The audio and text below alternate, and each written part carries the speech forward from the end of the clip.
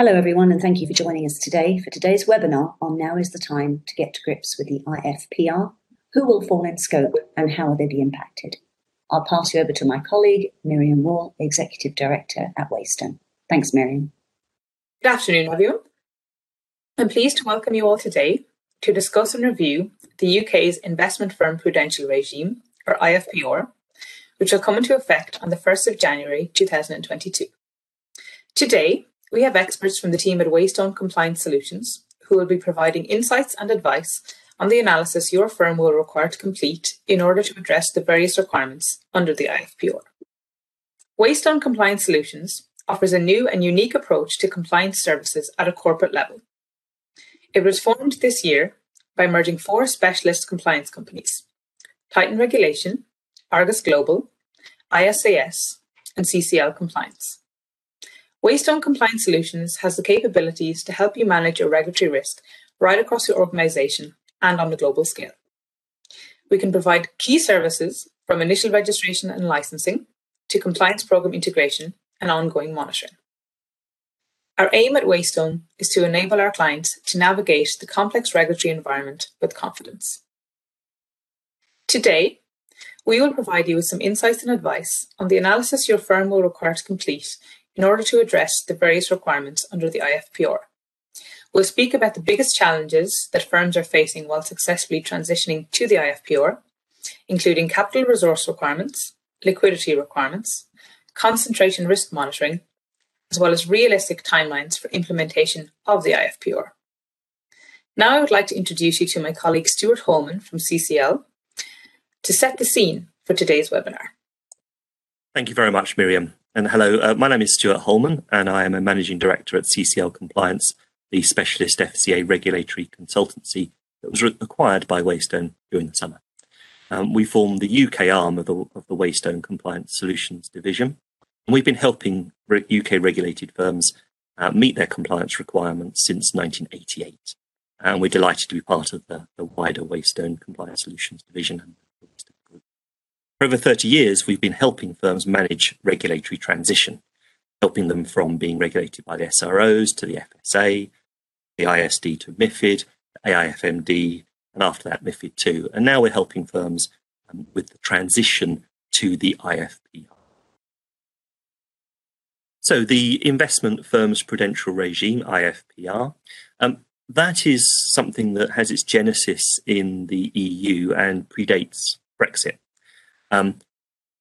Some years ago, the EU decided to develop a prudential regime which was more appropriately suited to investment firms rather than the slightly squeezed and squashed version of the CAD and the CRD that firms were subject to.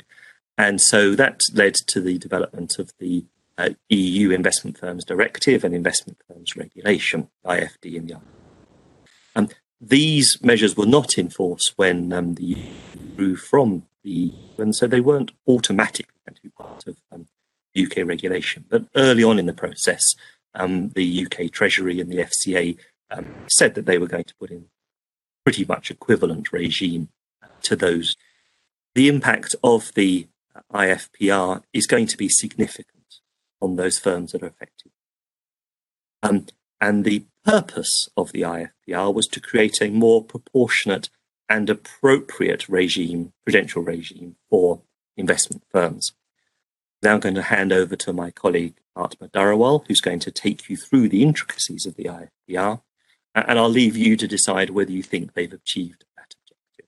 Hello, everyone. My name is Atma Dharawal from the CCL Compliance Limited, a part of the Waystone Group. We are issuing this webinar as an alert to our clients as well as firms in the financial services industry who are going to be subject to the IFPR regulation with effect from 1st of January 2022. Now, as you can see from the slide, pretty much all authorized FCA investment firms will be impacted, and the only real exceptions are credit institutions, that are the banks, insurance companies, large investment firms that have a systemic impact on the market, and non-MiFID firms, as well as Article 3 exempt firms. All of the firms are pretty much covered, and the biggest impact, as far as we are concerned, is going to be on exempt CAD firms who will now be subject to the IFPR, and matched principal firms who will be subject to much higher own funds requirements. Next slide, please. Alison.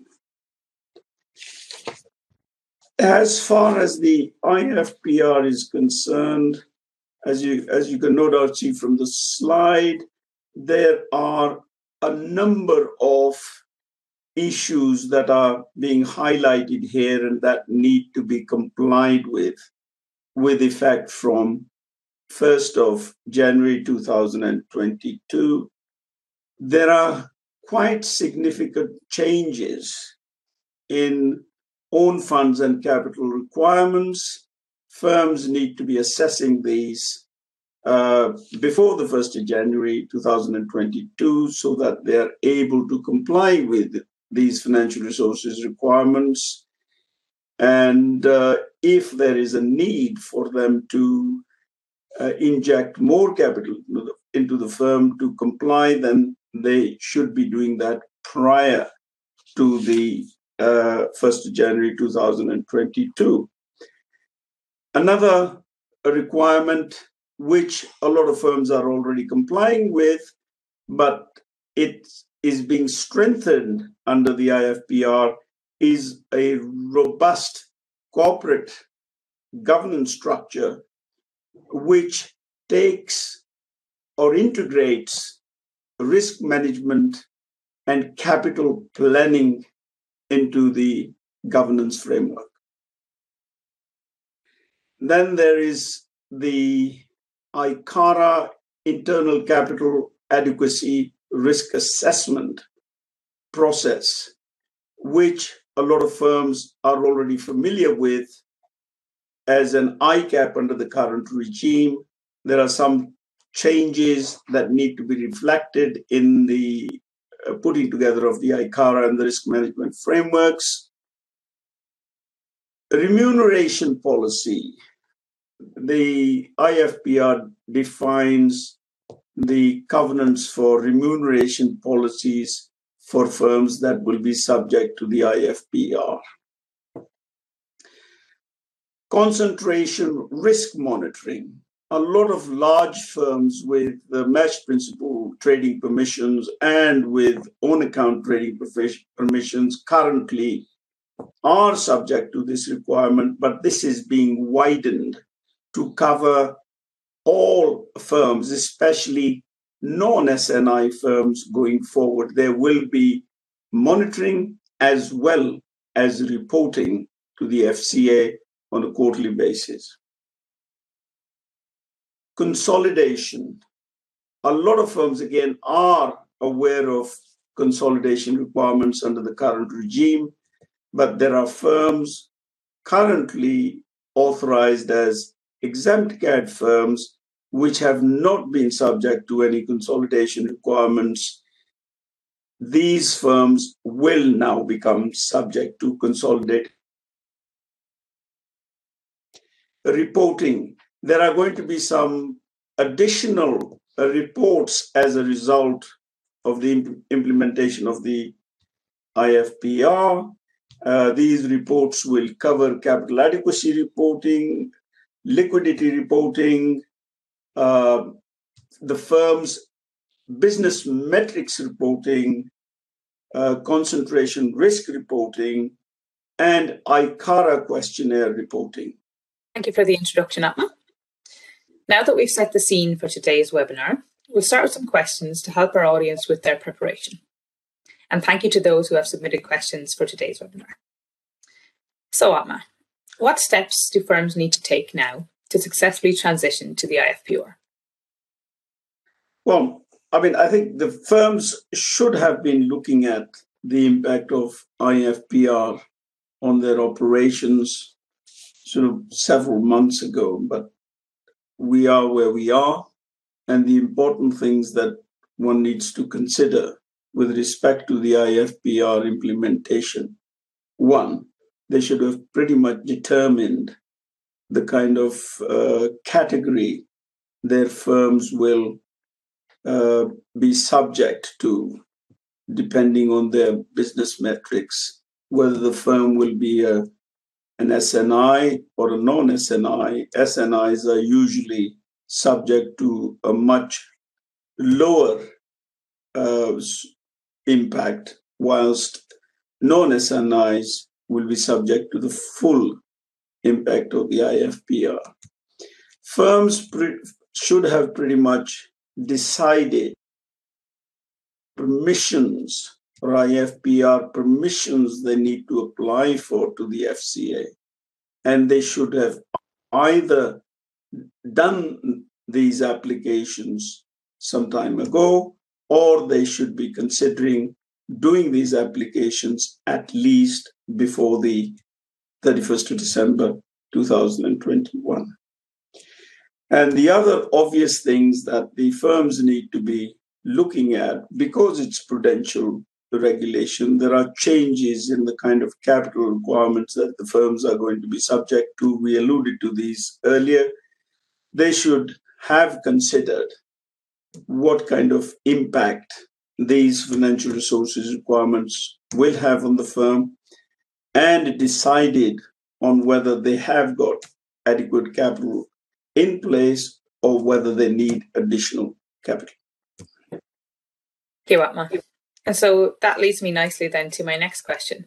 How does the ICARA internal capital adequacy risk assessment process differ from the ICAP process, which CRD firms will already be familiar with?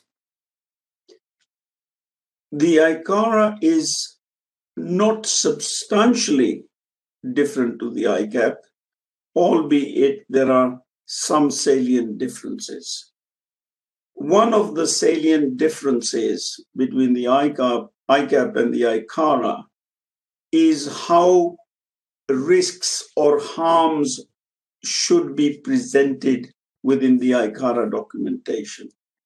The FCA's guidance is that the harms should be assessed under 3 different headings: risks to the market, risks to clients, and risks to the firm.